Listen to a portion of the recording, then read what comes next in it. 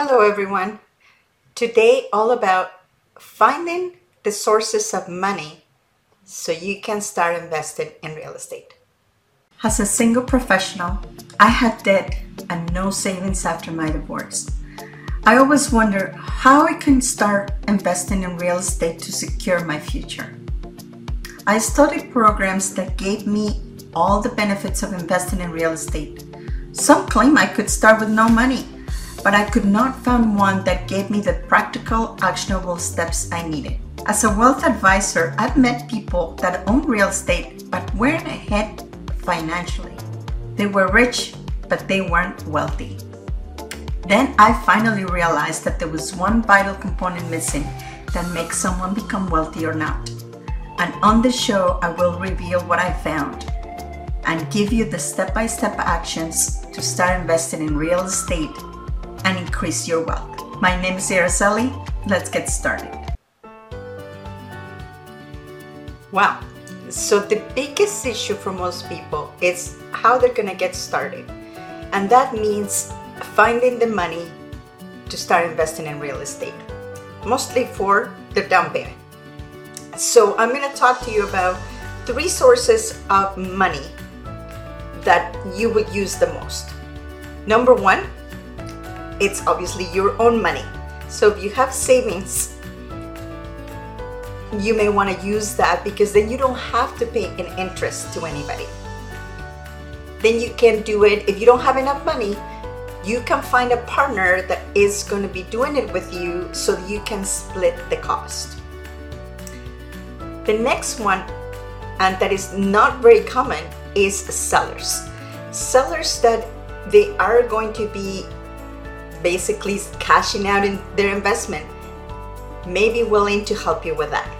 So let's explore the options. So first, for your own money, resource number 1, it could be your life insurance policy. If you had a whole life policy for a while, you may have some cash value inside that you may be able to borrow from. You also can't use it as a collateral when you're applying for a loan. That's unusual, but it's worth to explore with your wealth advisor. Resource number 2, advance on your salary.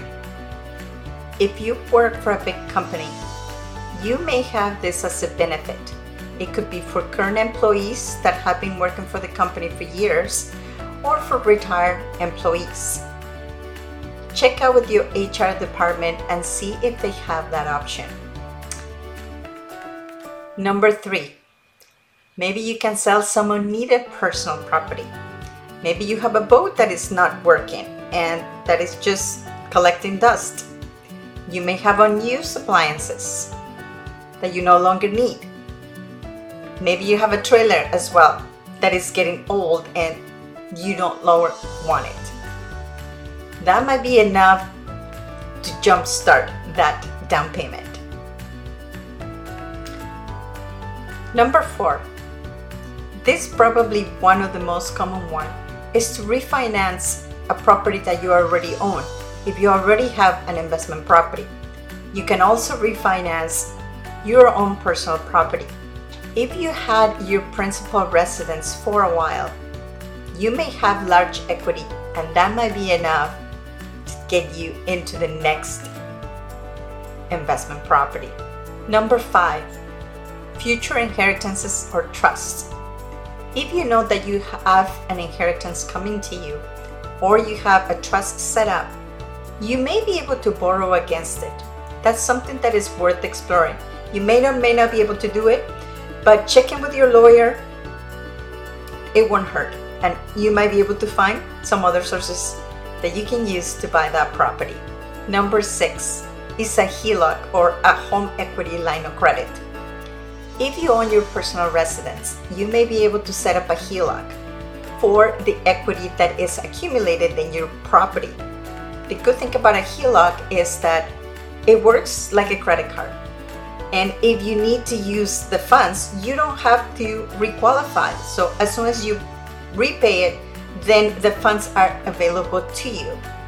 instead of doing a refinance. In Canada, we can borrow money from RRSPs under the Home Buyers Program, and you can repay that money back in 15 years. Every individual is entitled to take up to $35,000 from their RRSP. And if you do have a partner that has also funds there, you may have available another $35,000 for a total of $70,000.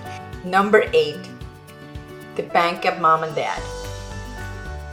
It is not surprising to know that Canadians are having a hard time putting together down payment to start buying real estate. So they are going back to their parents and ask for money. This is something that a lot of people are doing. And if you are one of them, just ensure that you have that donor letter and that the down payment that they are giving you, it is transferred to your own account so you can send that to your mortgage broker to ensure that you qualify for it.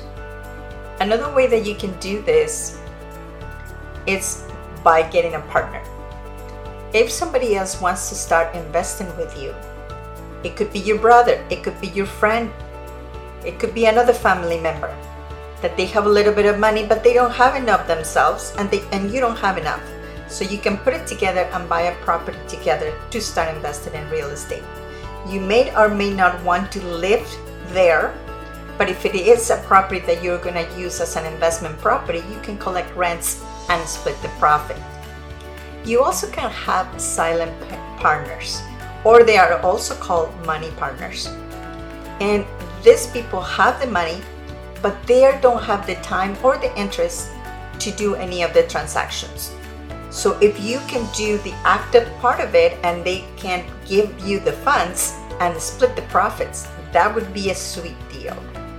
And the last one is you can also approach sellers.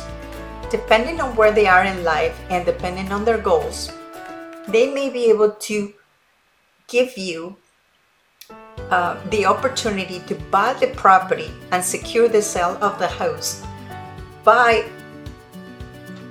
getting the funds from you on a monthly basis. So they will get their payment for the mortgage and they will get either an additional payment or an extra monies put into the payment for maybe 1 or 2 years, depending on the deal that you can negotiate with them. This is advantageous for a lot of people that are retiring and that they don't have a mortgage anymore in the property.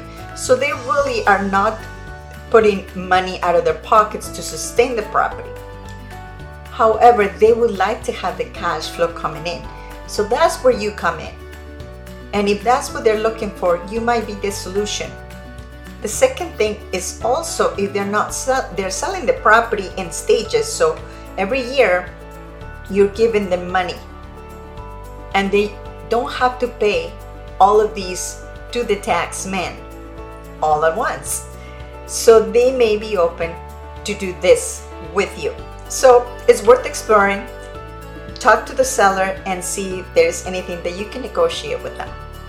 Just to give you a summary, so the 3 sources that you can use to find money for your next property or your first property is, first of all, your own money, and we explore a few places that you can find that money.